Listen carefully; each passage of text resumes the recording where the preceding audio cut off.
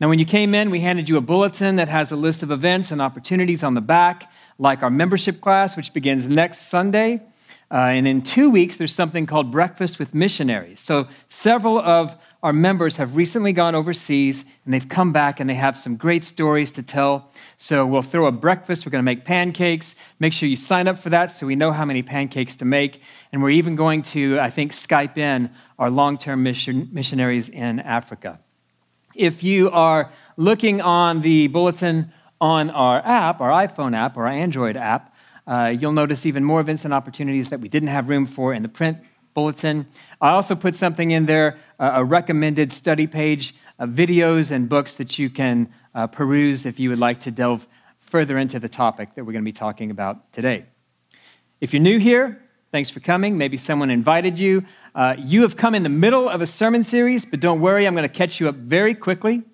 Those of you who have been around for the past few weeks know that we have been journeying through an ancient letter written 15 years after the death and resurrection of Jesus by a preacher named Paul.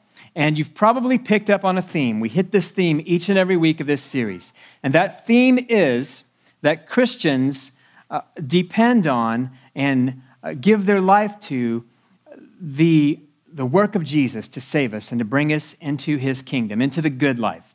We don't depend on, rely on our own efforts, our own productivity, following a list of rules, what the Bible calls following the law, the commandments in the Bible. We depend on the work of Christ to bring us into his family. So, when you heard today's text a few minutes ago, you might have been thinking, okay, I get it. We rely on faith, not the law. It's our faith in God's grace, not our observance of the law. Let's move on. But often we know something intellectually, although our emotions and our actions tell a different story. Or we know something, we assent to something, we agree with a theological position, but we don't really get how that theological belief works its way into our marriages and our parenting and our work life and our friendships. So I have a series of 5 questions that I would like to begin with. Think about these 5 questions. The first is, do you believe that God is loving but can't see how he could be particularly fond of you? I've struggled with this one myself throughout my life. Number 2, do you feel like you don't get enough credit for the good things you do? That could be at work, that could be at home, that could be anywhere. 3, do you feel others are unfairly holding you back from being as successful, effective, or important as you could be?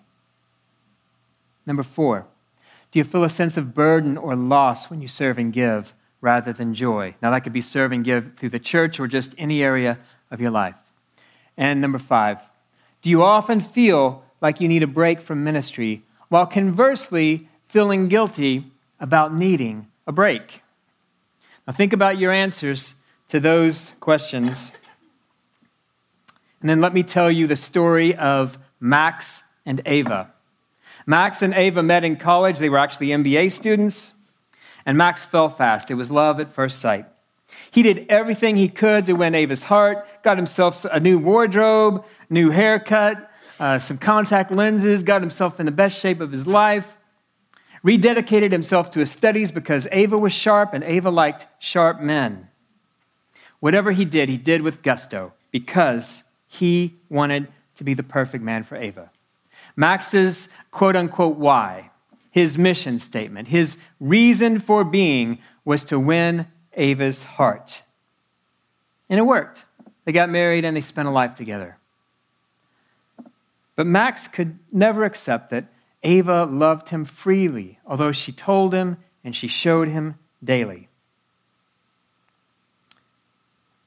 Max performed for her throughout his life, struggling to earn the love that she'd freely given. He was a workout fiend, kept in great shape for Ava. He was a lavish gift giver. He was a great provider, worked hard. Max always suspected that Ava loved the kids more, her parents more, her church more. Soon, Max began to be jealous of any attention that any male showed Ava, from coworkers to the postman.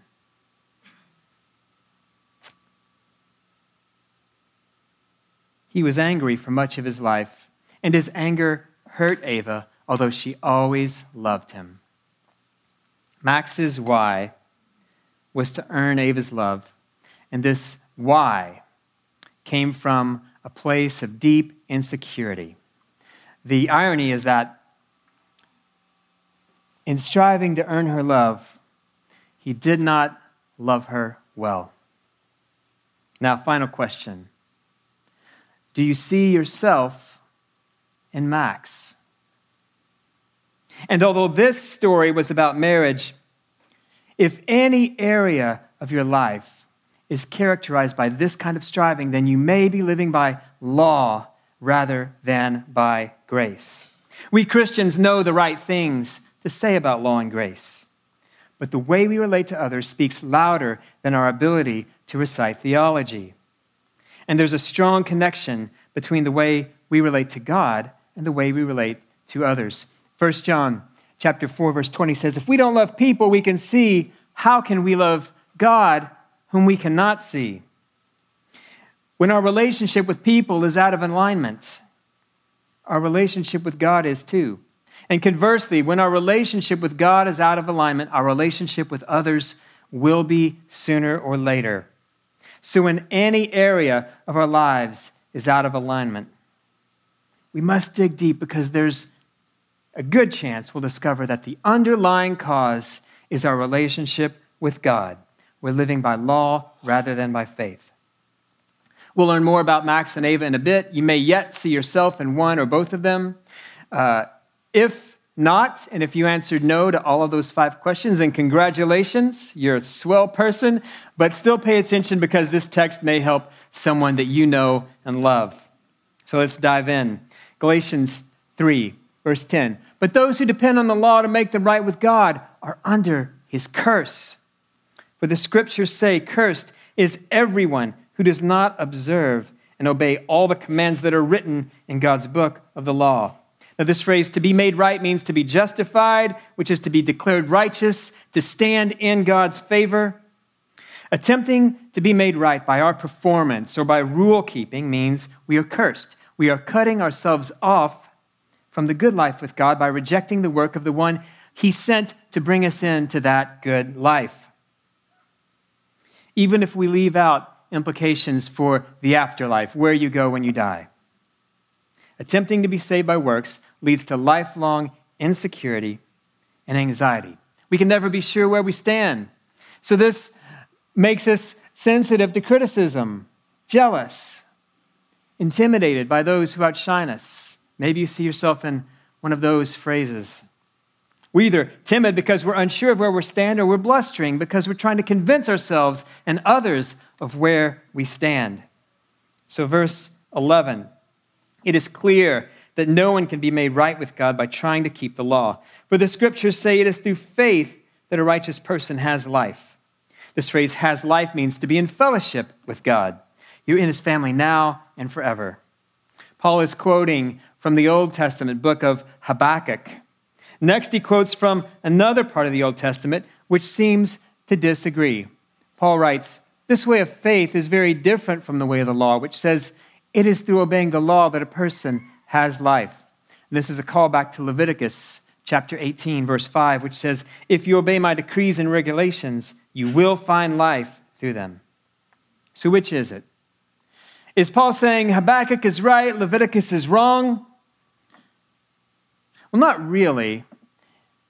It is true that through obeying the law, a person finds life. But the only one who has ever done it, whoever could do it, is Jesus. Not since our ancestor Adam first sinned in the Garden of Eden has anyone other than Jesus been able to be made right by doing the works of the law. And we can't blame Adam either.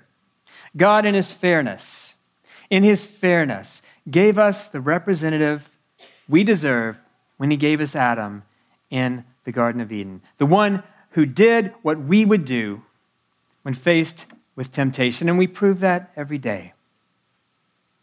The curse of trying to obey the law gets passed down through the generations Because even the best, most well-intentioned parents and caregivers and grandparents and pastors often fail to communicate, do this because we love you and we have learned from God who loves you that this is the way to a happy life. Instead, we communicate, often unintentionally, do this and I will love you. Do this and I will approve of you. Don't do that. Don't do this. If you refrain, God will think you're a good person. And this cycle, trying to be made right by the law, repeats itself in our kids and our grandkids. Verse 10, those who depend on the law to make them right with God are under his curse. Let's revisit Max and Ava, and this time look at their careers. Because remember, we said that if your relationship with God is out of alignment, then other areas of your life will be sooner or later. You'll recall that Max and Ava met as MBA students. They each got jobs, and on the surface, they seemed quite similar. They were a big help to their companies. They were bright, they were industrious, they were efficient, they were creative, innovative. But their motivations were different. Max needed to prove himself to Ava, of course, to the company founder, to the memory of his father who had always made him feel like he didn't quite measure up. Ava loved her work. She was grateful to be able to help clients with problems that they had. She loved to collaborate. She was glad when her coworkers received raises and promotions. Ava's why, her mission, her reason for working the way she did seemed to be coming from a different place than Max's. In the first few years of their careers, it was hard to tell which of them was the better worker. Maybe even Max had the advantage because he could really get stuff done. But I'd rather work with Ava or for Ava or with Ava as my assistant or client or supplier. Max's why and the place his why is coming from will eventually lead him to project a false image, to put himself over his co-workers, to sabotage others to make himself look good, to compromise on the quality of his product so he can appear more productive. Or he'll go the complete opposite direction. Because he's upset that he hasn't gotten the recognition he deserved, the raises, the promotions, he'll just start phoning it in. He doesn't care anymore. Maybe start stealing the company pen because after all, if they would pay me a decent amount, I'd be able to afford Bics on my own. Why is Ava different? Verse 13, but Christ has rescued us from the curse pronounced by the law. When he was hung on the cross, he took upon himself the curse for our wrongdoing. For it is written in the scriptures, cursed is everyone who is hung on a tree. Jesus redeemed us by becoming a curse for us. The scripture reference here is the Old Testament book of Deuteronomy 21, verse 23. For everyone who is hung from a tree is cursed in the sight of God. In the days of the early church, a lot of followers of the law, followers of the Old Testament, couldn't understand why anyone would follow Jesus because of this very verse. They'd say, he was hung on a tree. He's cursed. He can't be God's anointed. He's God's cursed. He was hung on a tree. And that was the very point. Christ took upon himself our curse. He was telling God the Father in doing so, treat me as if I was a sinner. Make me liable for every wicked thing, for every wicked thought, for every wicked action every person ever has done or ever will do. Verse 14, through Christ Jesus, God has blessed the Gentiles with the same blessing he promised Abraham, so that we who are believers might receive the promised Holy Spirit through faith. Jesus took upon himself the curse we earned and gave us the blessing that he earned. And through the Spirit, we not only have forgiveness of sins, but the living presence of God within us and full privileges of the promise to Abraham.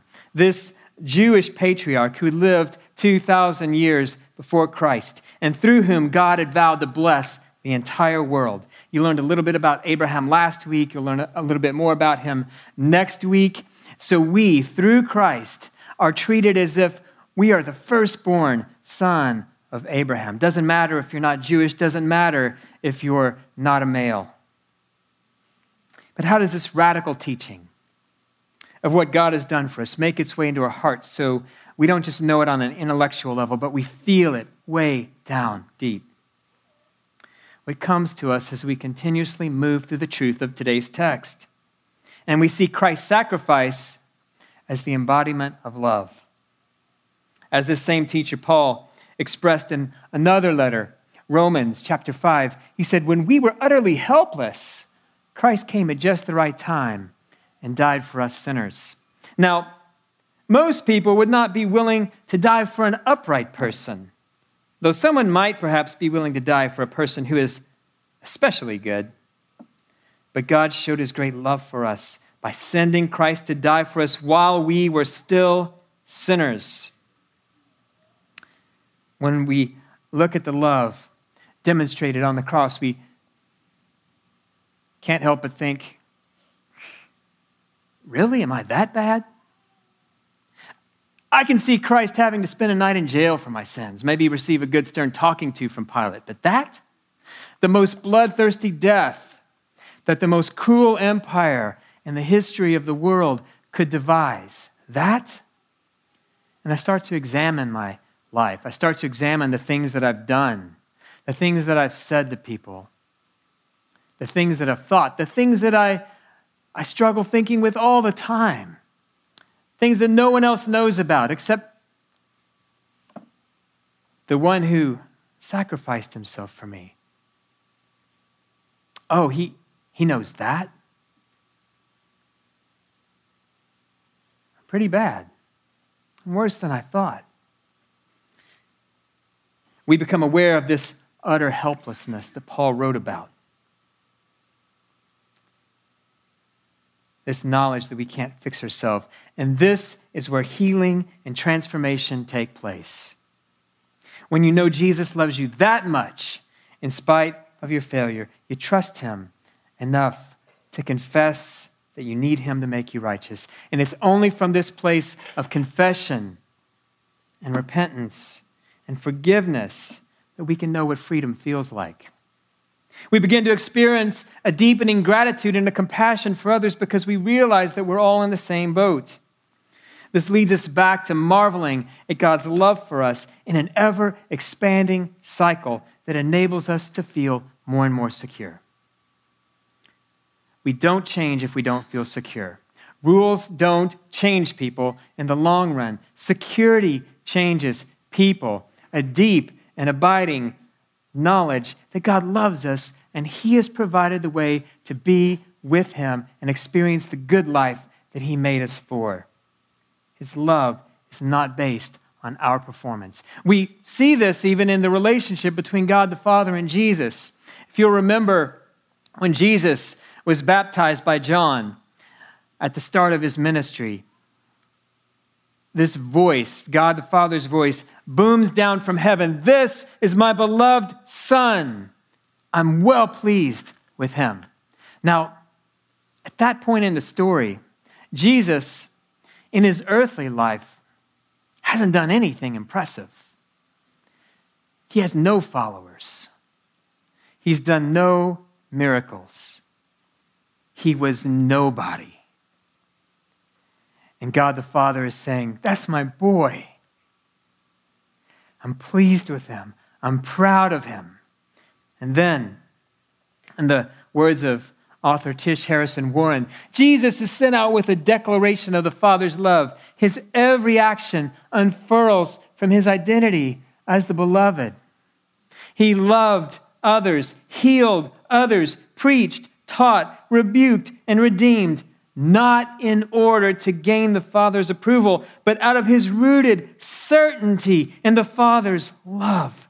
And that's what he wants for us. We can work hard with no fear of failure. We aren't trying to win love, we are loved.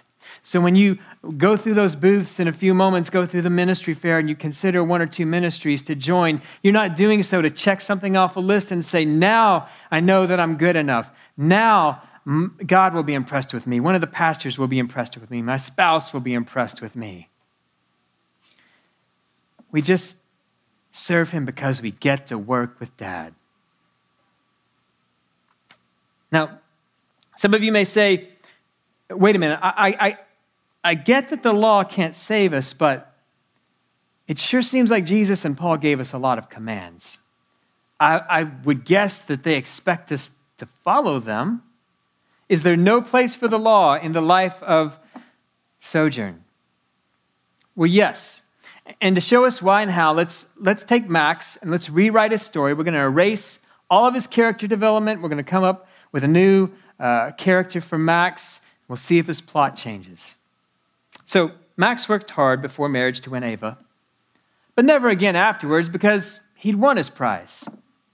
He let himself go physically, intellectually, relationally, spiritually. He'd won his bride. He was sure she'd never leave, and he was right about that. But in his complacency, his health suffered, his relationships suffered, his job suffered, and he died in his 50s of health complications that could have easily been avoided if only he would care. Now, did Ava love Max? Yes. Did Max love Ava?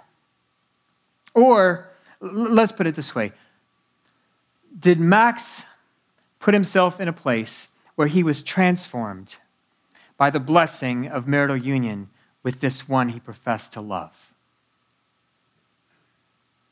No. When God brings us into his family and he gives us his Spirit, we want to please and obey him. This becomes our why, our mission, our reason for doing what we do in his life. And it's not to prove ourselves or to earn what he's freely given, but because we're grateful for what he's done for us. And we trust him. We trust that he knows what leads to our flourishing, our happiness. Our why is coming from a different place. But what about all those Old Testament dietary laws and laws related to clothing and animal sacrifice and cleanliness? There's some pretty weird laws in the Leviticus, if you've read through it. What about those? Laws like circumcision, which was a big deal to the original hearers of Galatians.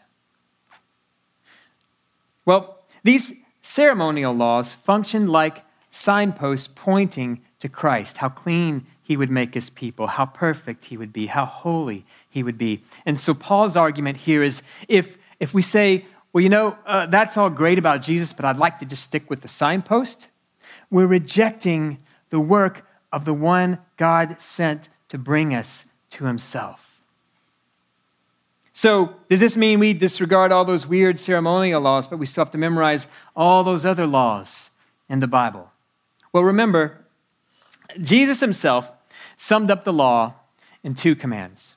Really, 1 command, 2 parts. Love God and love others. So, because we trust that God is good and he knows what's best for us, because we're grateful he saved and adopted us through the cross, we love God and love others. This becomes our new why, our mission in life, to love God and love others.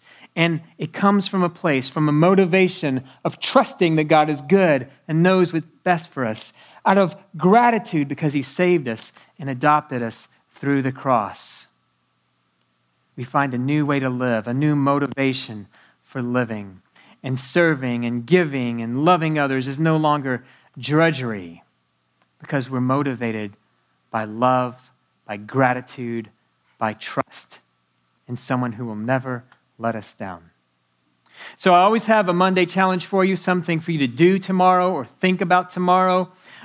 This is going to be your Monday challenge for today. I want you to ask yourself this question. What is your why? And where does it come from? When you came in and we handed you a bulletin, there was an insert on the inside of it, one little sheet that if you fold it in the middle, it'll stack up. You could stack this on your desk, a table, somewhere where you're going to see it every once in a while. There's a Bible memory verse, Galatians 3, verse 11 on one side, and on the other side is this question: what is your why, and where does it come from? This unassuming little thing may be the best gift I could give you, because we all need to take stock of where we are sometimes. We all need to stop and recalibrate, especially if you're thinking, life is not working right for me. I'm burnt out, I'm bitter, I'm tired of people. Stop and ask yourself, what is your why? Is it loving God and others? And we Christians are pretty good about faking ourselves out. We memorize the right answers. So maybe you also need to ask yourself, after you ask, what is my why? Follow that up with, no, really. Because you're going to memorize love God and love others, right? Okay, no, really. What is it? Is it to build your own platform in some way? Is it to prove yourself to somebody? What is your why? No, really. And then, even more important perhaps, where is that coming from? What is your motivation? Is it trust and gratitude to the one who gave his life for you and still lives for you? Let's look at how this works out practically in, say, parenting. Maybe, although of course you love your kids, maybe for one reason or another, your why in parenting has become so people will think I'm the perfect parent. Or maybe so one specific person will think I'm the perfect parent. Maybe so my parents will think I'm the perfect parent, and they'll realize this is the way they should have parented me. And you're having a horrible time with your parenting. It's coming from a deep place of insecurity that maybe you don't know what you're doing, or you're not enough, or in spite of your best efforts, things aren't going to go well.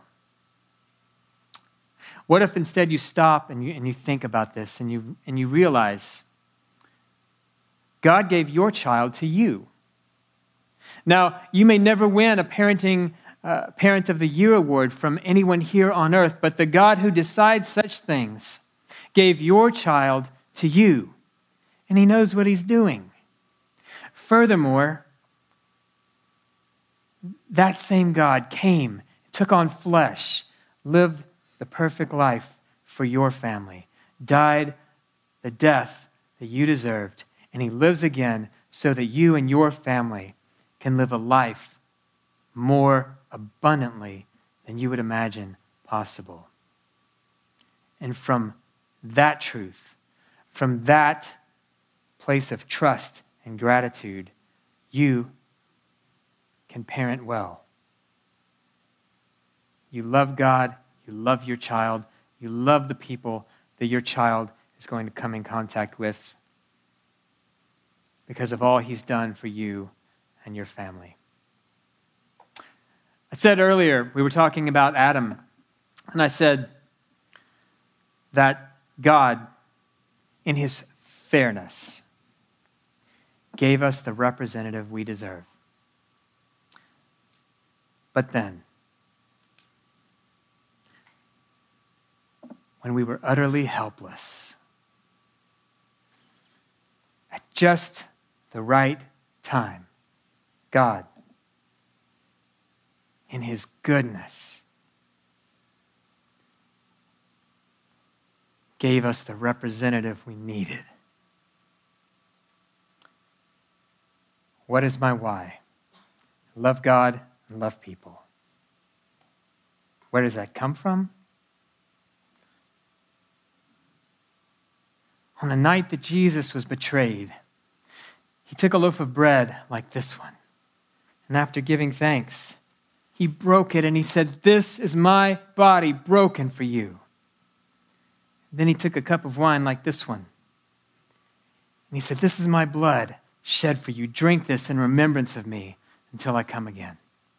In just a moment, after we pray, you'll come forward tearing off a piece of bread and dipping it into wine or juice as your conscience permits. Those of you in the back half of the room, we'll have a communion station in the back right in front of the sound booth. If you need gluten-free communion elements, you'll find them over here, my left, your right.